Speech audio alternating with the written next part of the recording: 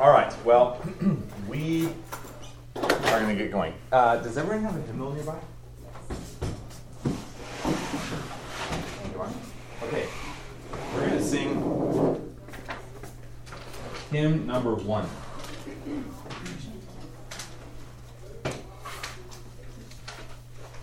And just take a moment, I'm not going to read it through, but just take a moment before we sing to cast your eyes over all 4 verses. And just take a moment to read all 4 verses while I sip coffee.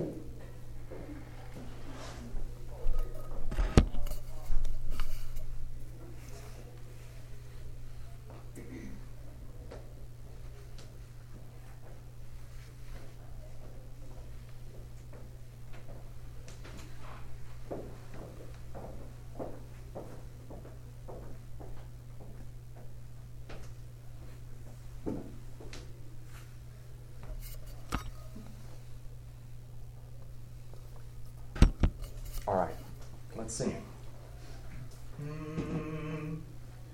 All people that on earth do dwell, sing to the Lord with cheerful voice.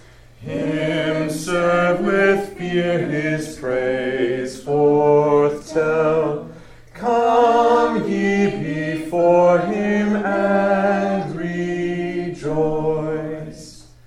The Lord ye know is God indeed. Without our aid he did us make. We are his folk, he doth us feed. And for his sheep he doth us take. Oh, enter then his gates with praise. Approach with joy his courts unto. Praise God and bless his name always. For it is seemly so to do. For why the Lord our God is good, his mercy is forever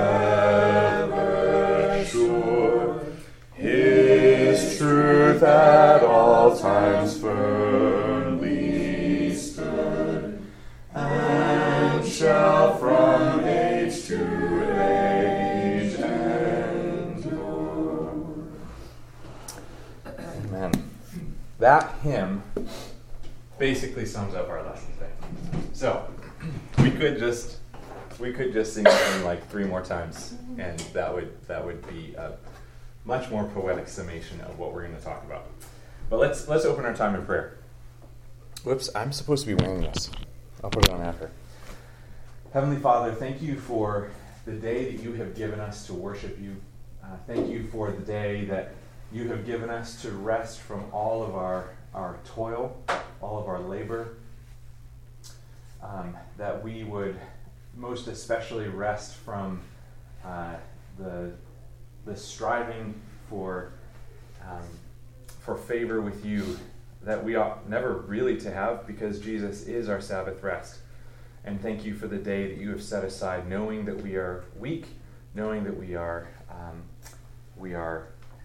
anxious, and you set this day for us to specifically meditate upon your benefits to us, that we would forget them not, and that we would give you the thanks and praise that is due your name because of all that you have done for us and because of who you are.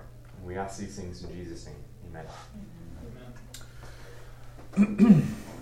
Well, let me get this thing up. So, for those of you who just walked in, we sang hymn number 1, All People That on Earth Do Dwell.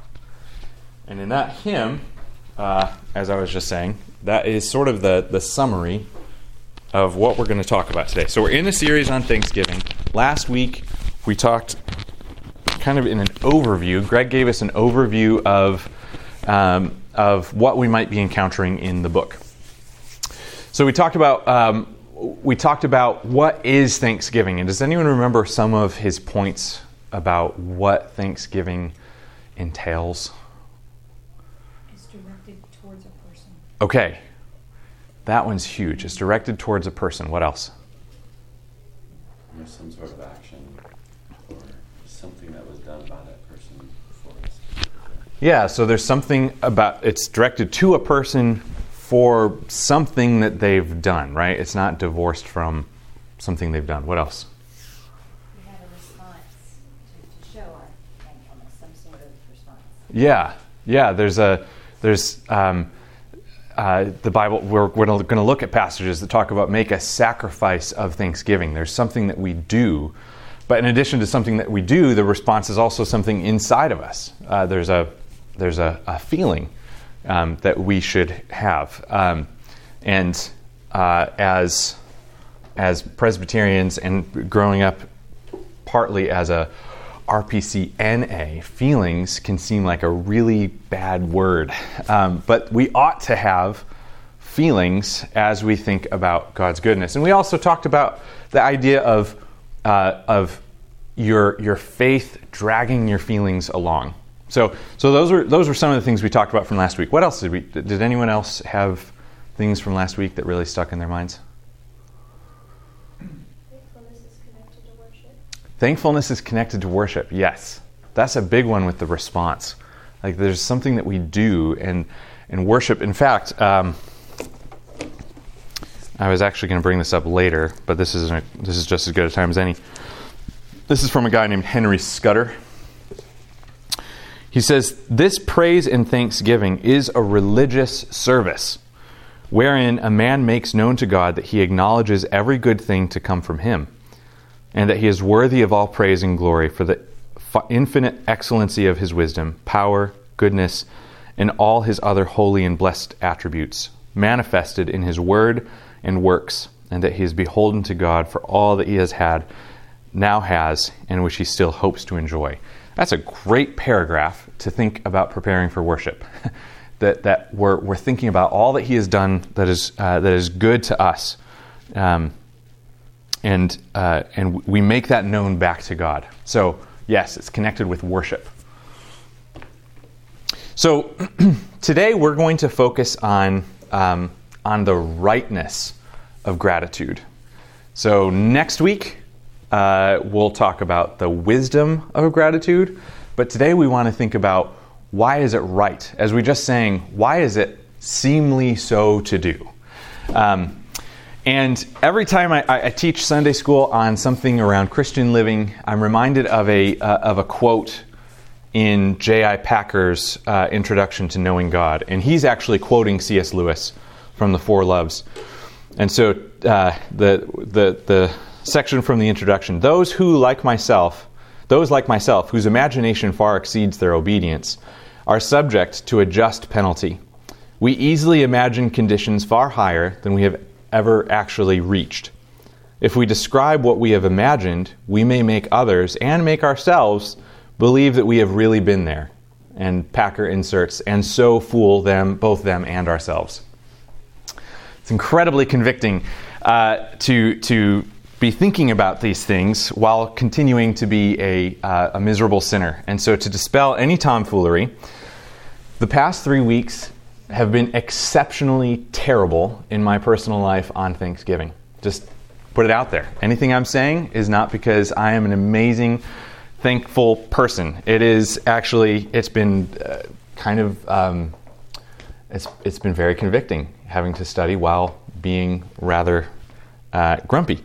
And I could blame this on circumstances, but my circumstances fall in the realm of frustrations. And in that same 3-week span of time, we as a body have seen each other go through things that are far worse than breaking a glass pan in the oven. We've seen far worse things that people are enduring, and that can make us weighed down and can squelch our thankfulness. So no, it's not my circumstances making it worse because I was preparing for this Sunday school. While I was feeling grumpy and miserable, I was thinking to myself bitterly, I'm supposed to be thankful. And sadly, that did not lead to a change in actions. That led to continuing on to be grumpy. And to publicly commend my wife. She is very sweet despite my grumpiness. Now, this is especially convicting as I think about those past few weeks in light of the following statement. Demons are believers without gratitude. Demons are believers without gratitude. Thoughts? True? False? They know. Maybe even better than we do. That God exists because they met Him. Yeah. They were there. They were angels, and then they rebelled, and they've seen a lot more than we have. So Yep. they have firsthand knowledge. They don't hear God, love God. Yeah. So we're going to look at a passage in just a moment. But so this statement is convicting because before this several week period of being especially grumpy and miserable, those were the words I wrote as I was thinking through the chapter that we were reading. And so those words came back to me as I was being grumpy and miserable. And there was a part of me that would want to say, you know what, those were just the smug words of someone who was not going through anything, and maybe I should recant. But I can't recant. Yeah, you can't do that. Despite the fact that I was acting like a demon, I cannot recant from the statement, demons are believers without gratitude. As Michelle already pointed out, and as James would reiterate, or maybe vice versa. Michelle was reiterating what James said. No offense. James says, you believe that God is one. You do well. Even the demons believe and shudder. Right? So the demons know God's works. They know His character, but they don't like Him. They don't love Him. They don't give Him the praise that He's due. They don't thank Him. But this cannot be for the Christian. This is unacceptable for us. And so we want to focus on why is that true? What about gratitude is right? So again, as we go through this, I don't want to pretend as though anything we're talking about is easy. This is not on one hand, it's like the easiest thing in the world, because as we think about who God is, as we think about His works towards us, like there should be a part of us that asks, like, how can you not be grateful? And yet, the reality is, we are fallen and sinful, and it is hard. It is work. We cannot do it on our own. We require the Holy Spirit in order to do all that we're doing. So this is not a just think more about what God's done, and that'll just be the magic trick. It's nothing that you can think. It's nothing that you can prepare by itself. We need God's Spirit to help us. But thinking about a study like this, the reason why a study like this is so important is because it helps us to fan into flames, as Pastor David has talked about before, fanning into flames the little spark of gratitude that we might have. And in the moments where we're not maybe battered down and we have a moment on the Lord's Day to meditate upon God. This is the type of thing that we can think now about how do we apply this to our hearts when we're facing hardship, when we're battling a lack of gratitude. So these are things to store in our hearts now. So let's dive into why is it right to obey God. Don't answer because I don't want you to steal any of my points, but just think to yourself for a moment, maybe write it down. If someone said, why is it right? Why should I give thanks? What would you say? Just think. What would you say? Thomas especially. Don't answer yet.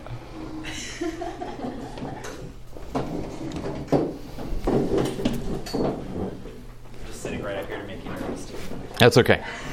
So, we're thinking about the question, why? What would you say if you were to answer someone's question, why is it right to give thanks to God? Don't say it out loud, just think about it.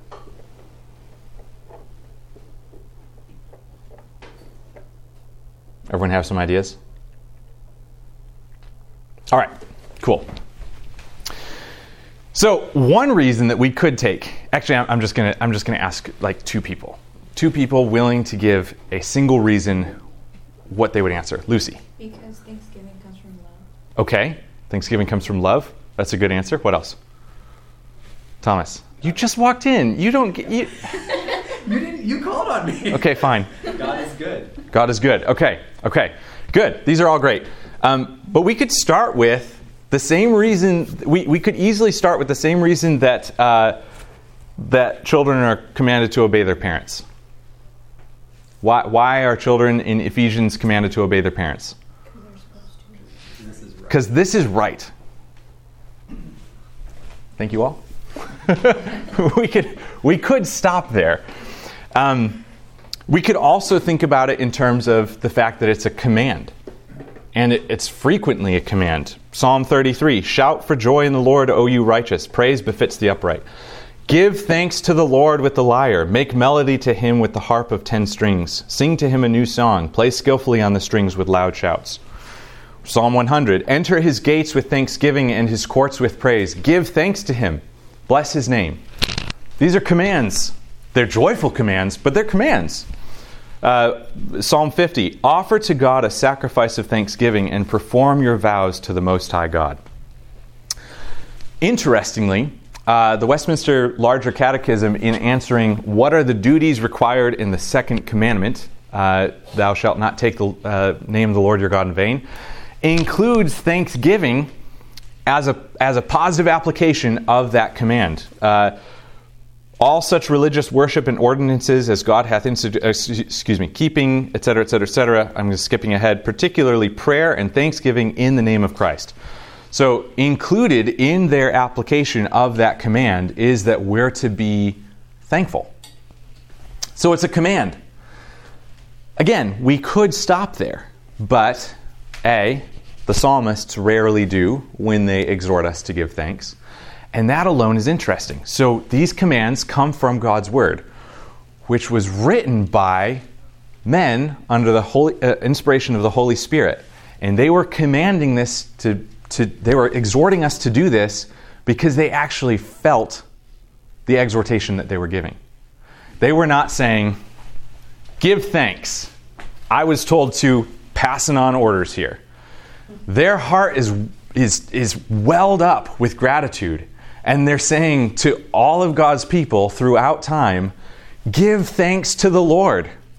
Sing to his name. It's there. The command is coming from fellow believers. It's coming ultimately from God, but it's coming through fellow believers who felt the gratitude that they gave. So we want to plumb the depths of that. What do they focus on? What is the psalmists especially focusing on when they tell us to give thanks? We're going to look at it in two broad headings: God's character and God's works. So we can't rip these two things apart, though, because ultimately we see God's character in his works, and yet there's an order to how we think about them. The order is God's works flow from his character, right? So unsurprisingly, in light of that, we see a pattern where the psalmist will say, give thanks to the Lord, for he is good. What's that focused on? His character. For his steadfast love endures forever, which is partly character. Again, we can't rip them apart, but it's really more focused on what? His works. This is how he interacts with his people. And we see, interestingly, that exact same phrase echoed all over the Old Testament. Just to name a few, it's in that exact same phrase is in Psalm 106, 107, 118, 136, and sometimes multiple instances in one chapter. So we see that pattern. So there's a flow here, and I think we even see that flow used of works flowing out of character in Jesus' own words. As he's talking about God answering prayer, he says, "If you then who are evil know how to give good gifts to your children, how much more will your Father in heaven give good gifts to those who ask him?" Right? So he's rooting this idea of works flowing out of character. If even you who are evil can have good things flow out of you, how much more your Father in heaven? All right, so as we think about that word, "Oh, give thanks to the Lord, for he is good." There's a weight in the simplicity of the word good. And in that word is contained, it's like the tip of an iceberg. And the iceberg goes hundreds of thousands of feet deeper. I know that that's maybe not always possible, but we're using hyperbole because good is such a small word, and yet it describes so much. Like in our culture, I have a British boss, and he ribs Americans all the time for over-exuberance. He's like, you guys, everything's great. Everything's amazing. How's your work? How's your day? Fantastic. And he's like, it's too much. Chill. Just calm down. But consequently, our view of the word good sometimes reflects that. It's like if I come up to Josh and I say, "Hey, how was your day?" And he says, "Oh, it was good." Again, I'm guilty of this. I would probably be like, "Well, what could have made it great? What was wrong? What went wrong?" And yet, while we do have I think a low view of this great word good, sometimes we don't mean it that way. So if I told you that Rebecca is a good woman, there's something better about that than if I just said Rebecca's the best, right? Yeah, the best is superlative, but you would very easily chalk that up to your bias because you're her husband, right? I mean, the best is so, I don't know, there's something empty there. But if I say she's a good woman, I'm almost putting her character before you to weigh her in the balance. Because I'm saying, not only do I think she's amazing, but if you were to examine her, you would find her to be good as well. There's a moral component to the word good. And there's the same exact truth in these Psalms. Give thanks to the Lord, for he is good. And we see that especially illustrated in Psalm 54. With a free will offering I will sacrifice to you. I will give thanks to your name, O Lord, for it is good. I will give thanks to your name, O Lord, for it is good. So there we see even more emphasized that he's focused on God's character. Because as we know, Lucy just heard this from a different psalm, actually the same psalm, Psalm 54. When we're talking about God's name, we're really talking about what? His character. We're talking about all of his attributes, who he is. So the most beautiful, I shouldn't say that, the most beautiful. There might be other great portions as well. I think one of the most beautiful descriptions, and I think it is theologically like a chair text for God's character, is Exodus 34, 6-7. The Lord descended in the cloud and stood with him there and proclaimed, this is why I can back up my statement, and proclaimed the name of the Lord. So the Lord is declaring his name. And he comes and he says, the Lord passed before him and proclaimed, the Lord, a God merciful and gracious, slow to anger, and abounding in steadfast love and faithfulness, keeping steadfast love for thousands, forgiving iniquity and transgression and sin, but who will by no means clear the guilty, visiting the iniquity of the fathers on the children and the children's children to the third and fourth generation. So when the psalmist, sometimes it's David, sometimes it's other people, when the psalmists and scripture writers are saying, give thanks to the Lord for he is good, or give thanks to his name for he is good, he's taking all that we see in Exodus and throughout scripture and saying his mercy, it's good. His faithfulness is good. His justice, in not clearing the guilty and visiting iniquity is good. He's saying all that is in God's character is good. In addition to God being good, though, we also see that he's sovereign, and that's crucial because we know the phrase. All it takes for evil to triumph is for good men to do nothing. Exactly. So, because if God were only good, that wouldn't necessarily help us. I think if we actually think about the definition of the word good men couldn't let evil triumph, because if they let evil triumph, they wouldn't be good. So, anyhow, but you get the idea. We need God not only to be good, but we need him to be sovereign. And we see that in Psalm 100. Know that the Lord, he is God. The word used there is Elohim, which is the same word for God used when? At creation, God created the heavens and the earth. It was the spirit of Elohim who was hovering over the face of the waters. So know that the Lord, and the word that there is used, the word for Lord is Yahweh. So it's know that Yahweh is Elohim. So this covenant God is also the creator God. It is he who made us, and we are his. So we see that it's the creator God, and it emphasizes that when it says it is he who made us, and we are his. Or another alternate interpretation there could be, and not we ourselves. It is he who has made us, and not we ourselves. Which is putting the hierarchical order in place. God here, we are here. God is sovereign, we are not. And so this good God is powerful. He's in control of all events. Everything that we have comes from him.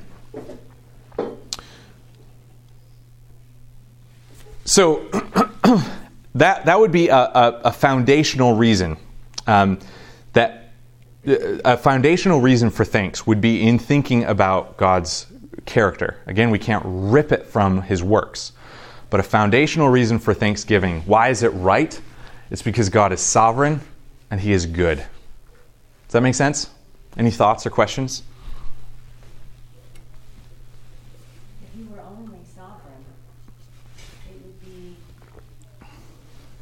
scary. Yeah. Because he would just be in control of everything, but you wouldn't know whether or not his works were going to benefit you, or whether or not you were going to be safe or protected, or all the things that we know because he's good. Yeah. And so sovereignty alone isn't as comforting as sovereignty of goodness. Mm-hmm. Mm-hmm. Yeah, it doesn't say, know that God exists. Yep. It's know that the covenant Lord, Yahweh, is God. Mm-hmm. Like tying those two things together. Mm-hmm. Yeah, God without goodness. It's okay if you haven't seen it. It's not that great. But X-Men Apocalypse, there's this scene where this God-type mutant it becomes like this giant thing, and he takes Xavier and he just puts his hand on him and he just crushes his chest on the ground. It's a terrifying scene and everything. But that would be a sovereign God who is not good. That would be except that could be towards the wicked. But like if that's all, then we don't have comfort. Okay, so it's so hard to, again, we can't rip these apart because it's so hard to talk about God's character without rushing to his works. And so it was really hard preparing this to try to not talk about his works just yet. So let's get to his works, because that's where we see evidence of God's goodness. And it necessarily flows out of his character. So underpinning this entire section is that the Lord, he is God, right? We are always recipients. Because he is sovereign, we are always in the position of recipients. As Paul delivers that apologetic at the Areopagus to the men of Athens, he says, "The God who made the world and everything in it, being Lord of heaven and earth, does not live in temples made by man, nor is he served by human hands as though he needed anything, since he himself gives to all mankind life and breath and everything." We're always recipients because God is sovereign. Now that's crucial because we can never think, well, I did that, right? I worked really hard for this, so it must be mine. Nope.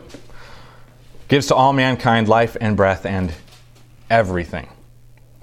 There's a trite little joke that's, I can't decide if I love it or if it's too trite. But this scientist tells God, we're cloning humans. We can make humans, like, we're good. Thank you so much for everything you've done, but we're set now. And God says, oh yeah? Make your own dirt. It's everything we have to do anything requires what God has already given us.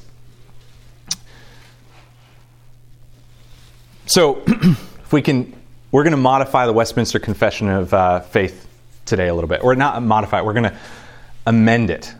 And hopefully, a bunch of you are starting to get a little nervous. But just bear with.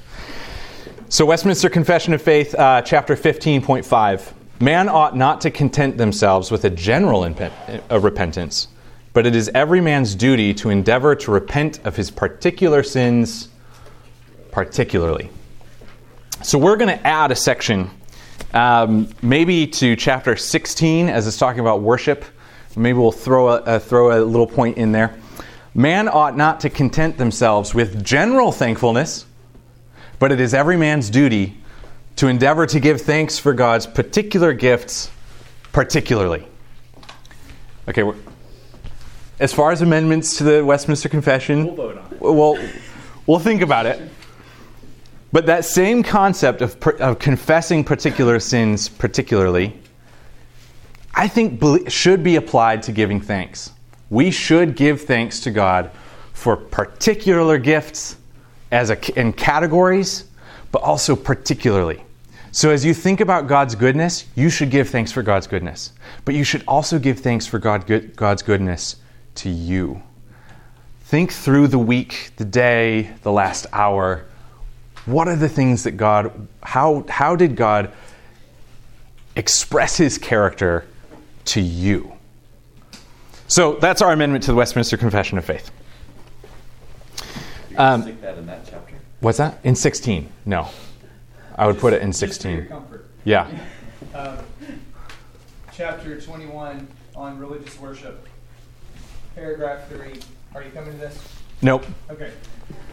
Prayer with thanksgiving, being one special part of religious worship, is by God required of all men. And that it may be acceptable, it is to be made in the name of the Son, by the help of the Spirit, according to his will, and with understanding, reverence, humility, fervency, faith, love, and perseverance, and if vocal, in a known tongue.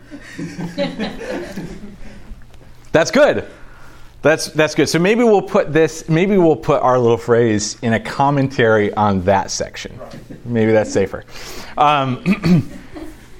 So we want to consider this under two headings. Creationally, I know that's not a word, and covenantally. So God's work to us in creation and God's work to us in covenant. But covenantally is better, and creationally I just made up to work with that. But under those, I think it's important to think corporately and personally. Now, we don't have time to plumb the depths here, but this is good devotional fodder for you. And I think it's really important to combat what's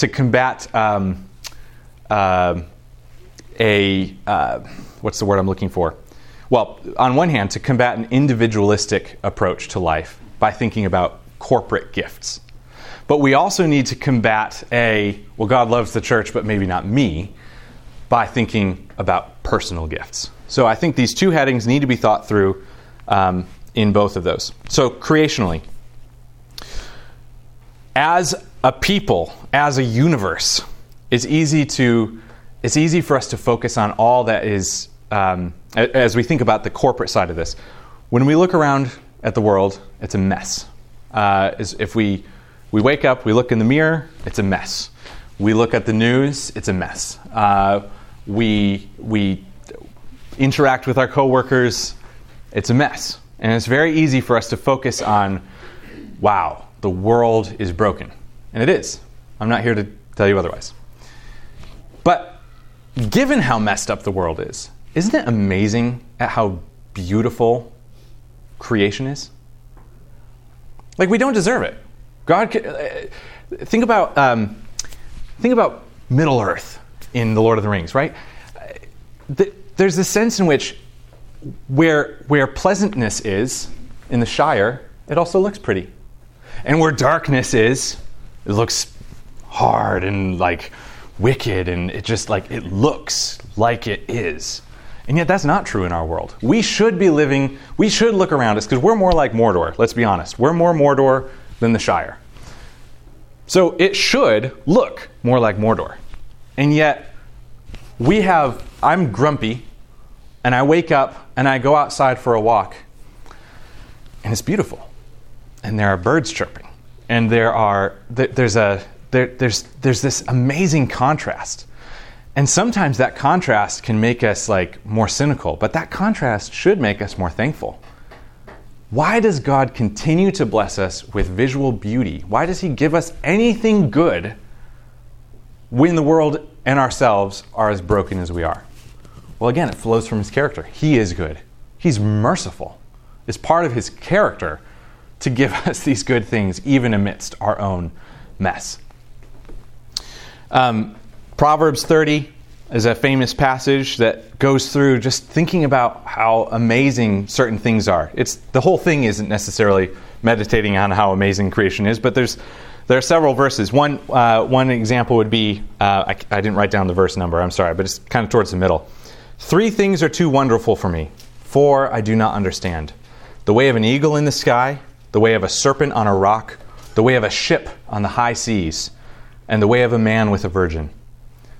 So, just a side note, but another interesting thing here is it's also looking at these wonderful things that God created, but also allowed man to create, like a ship on the high seas. How amazing that God lets us build ships and airplanes. Like when you're sitting in an airplane, and you've just, like, there's a comedian that talks about you're sitting in the airplane, everyone's complaining, and you're like, I am in a seat flying through the air. Like, that's amazing. Why does God let us do those things? Again, because he's kind to us. He's also merciful to creation. We see in Psalm 145, in verse 9, the Lord is good to all, and his mercy is over all that he has made. So God, in Matthew, says he makes the sun rise on the evil and on the good, and sends rain on the just and the unjust. So God is kind and merciful. His character is shown not only to his people, but to all the world. The eyes of all look to you. This is again in Psalm 145. And you give them their food in due season. You open your hand. You satisfy the desire of every living thing. The Lord is righteous in all his ways and kind in all his works. So, that's just 2 little examples of how we can give thanks to God in how he interacts with all of creation. But then think about yourselves. Think about yourselves. Psalm 139, for you formed my inward parts. You knitted me together in my mother's womb.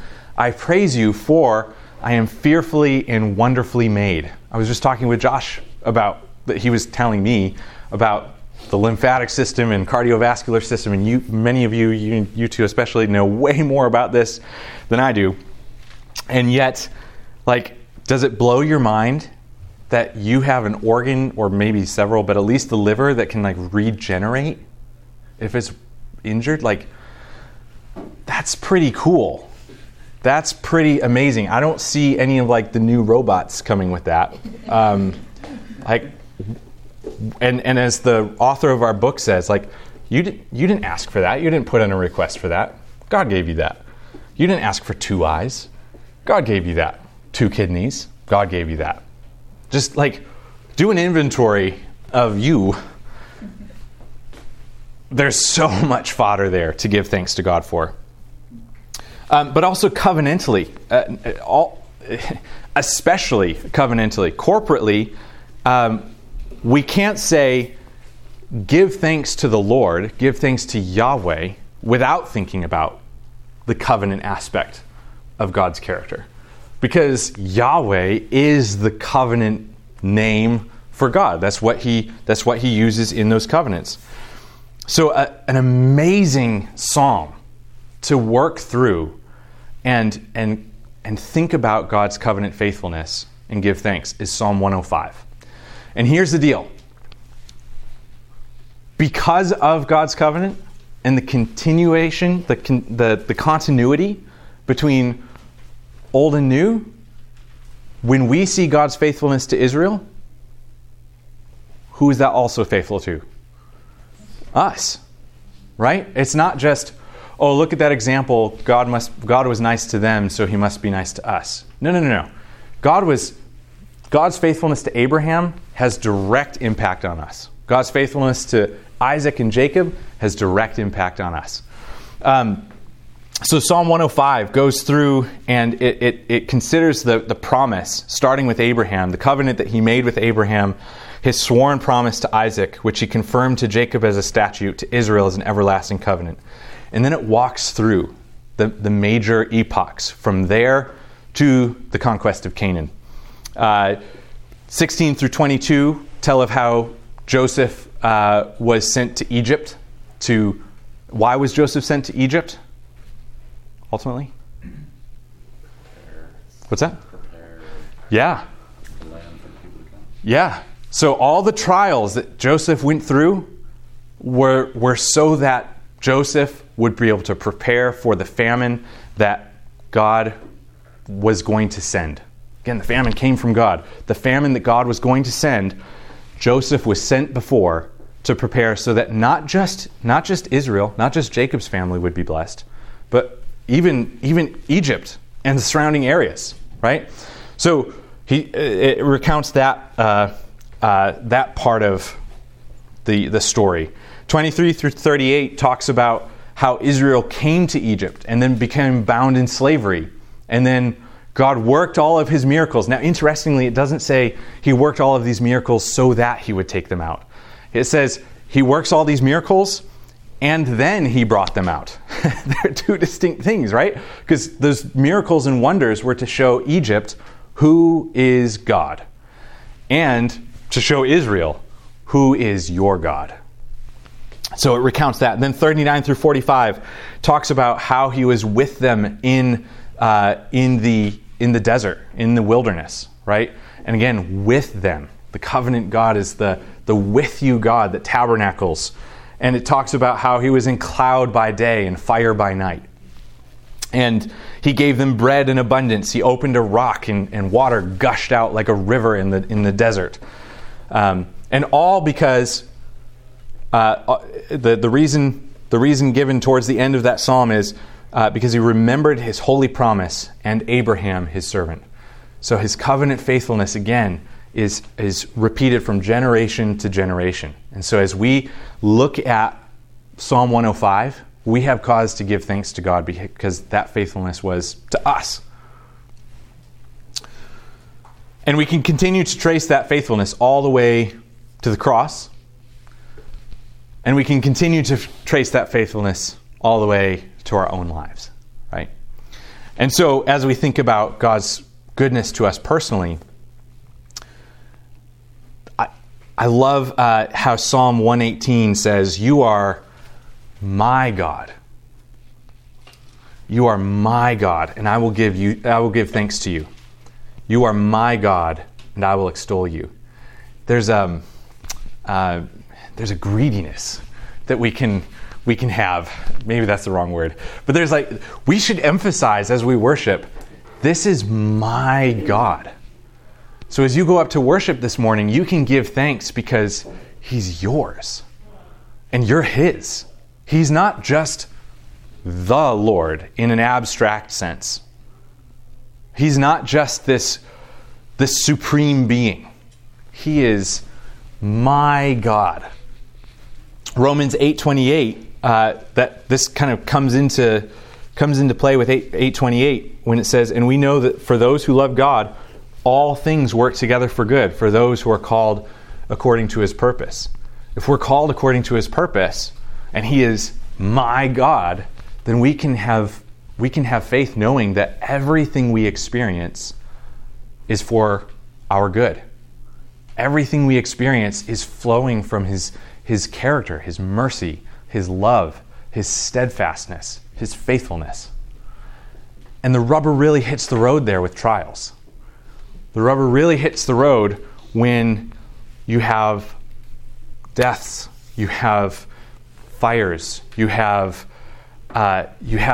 hard things happening in your life. And it's not as Thomas and I were fleshing out together, I'll put it mildly like that. It's not that you're thankful in the abstract that something bad happened. You're thankful because the God who loves you gave that to you. As Samuel Rutherford said in a letter to a woman in distress, "Do not faint. The wicked may hold the bitter cup to your head, but God mixeth it. And there is no poison in it. They strike, but God moves the rod. Shimei curseth, but it is because the Lord bids him." Think about it this way. You could wake up one morning and find that your arm was lopped off. It's just a stump. You're looking at the stump of an arm. And it's in pain. You have those phantom pains as if your arm is still there. And you could think to yourself, who did this? Whoever did this is a monster. And I'm going to go hunt him down with my other arm. Why would, and become despair that like, I don't have an arm anymore. And I don't mean to trivialize how horrible that would be. And yet, that same man with the same stub, if he remembered that the night before the doctor amputated his arm because of gangrene spreading throughout his body, he could say with a genuine heart, I'm thankful that I don't have this part of my arm, because having that part of my arm would mean my death. I wouldn't be here now. That's how we have to receive every single trial that God gives us. And I'm telling you, it's convicting for me to say that because I did far worse with far less trial in the last weeks. But we have to, because of who God is. And that's why thankfulness has to be rooted in God's character. All right, I'm so sorry. I conveniently made it so we can't have any questions, Thomas. And we should pray and go up and worship. But may we go up and worship with hearts that are exuberant because of God's faithfulness. Heavenly Father, we do praise you that you are the Lord and you are God. You are Yahweh and you are Elohim. And you show that to us in your works. You have shown it to your people from Adam, and then especially in your covenant with Abraham and Isaac and Jacob, and continuing on in the new covenant as you graft Gentiles into your people. You continue to show that faithfulness to us individually, and we pray that it would be in light of those benefits, in light of gratitude for all that you have done for us as a people and as individuals, that we would go up and worship you and extol your name. Help us by your Spirit, and we ask these things in Jesus' name. Amen. Thank you all.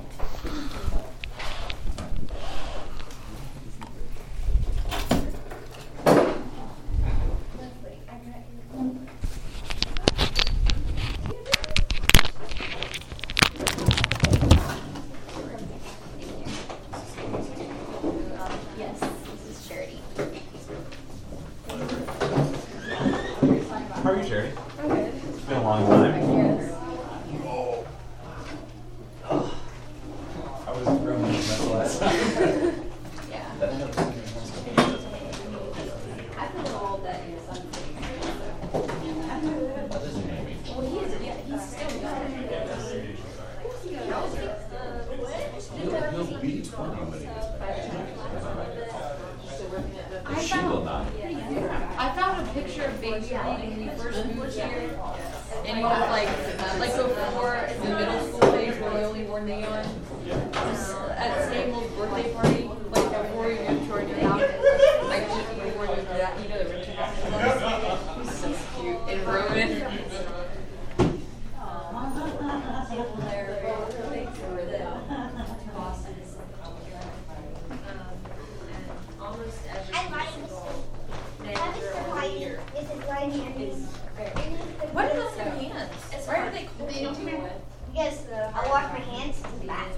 So, and I'm not paying them. I'm about to get my license, and so my insurance is going to be $2,000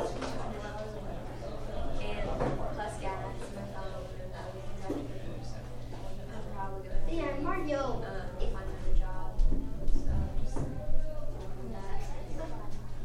Yoshi, I'm Mario. So hoping for, good opportunities. Start a job that I'm actually going to love. 'Cause I don't want to just settle for something just because I need money. I will do that if I have to. That's what I did for this job. I just had to settle. But now I'm just okay, this is now getting. You want to get a job that you want. Yes. But this job. I'll definitely pray that there's that's hard that she's working at Farmers Day. Yeah. And then, I don't know. You did? He got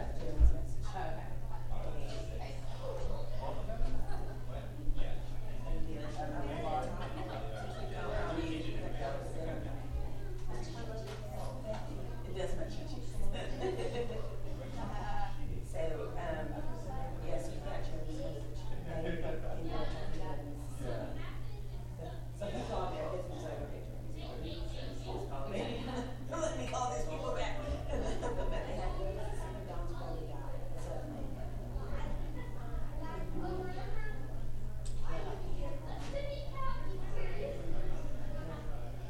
And I mean, like I talked to him yesterday, he died.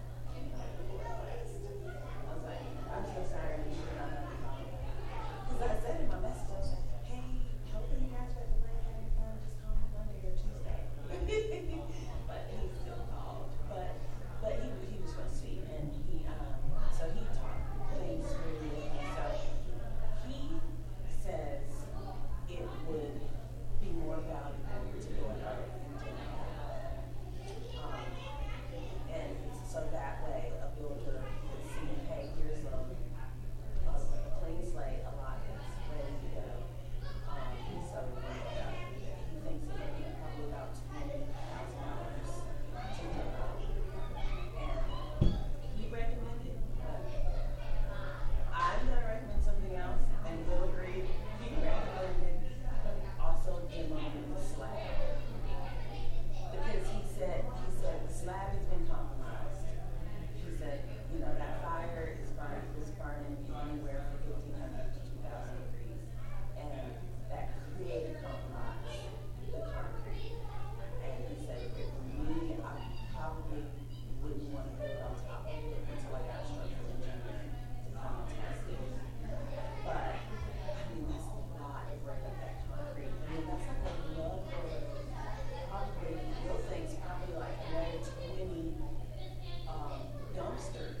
Because you can only they only let you put so much weight of concrete in a dumpster. Because they got to be able to lift it all the way. And so it was like, I would just leave the slab. And then whatever builder buys it, then they can determine whether or not they want to build on top of it. So he said that he wants to look at it. And he said he would just give me a call this week whenever they got back. He wasn't exactly sure when they were coming back. He's like, I'm not exactly sure when they're coming back, and I have some projects I want to play right now. He's like, but I know the neighborhood you're talking about.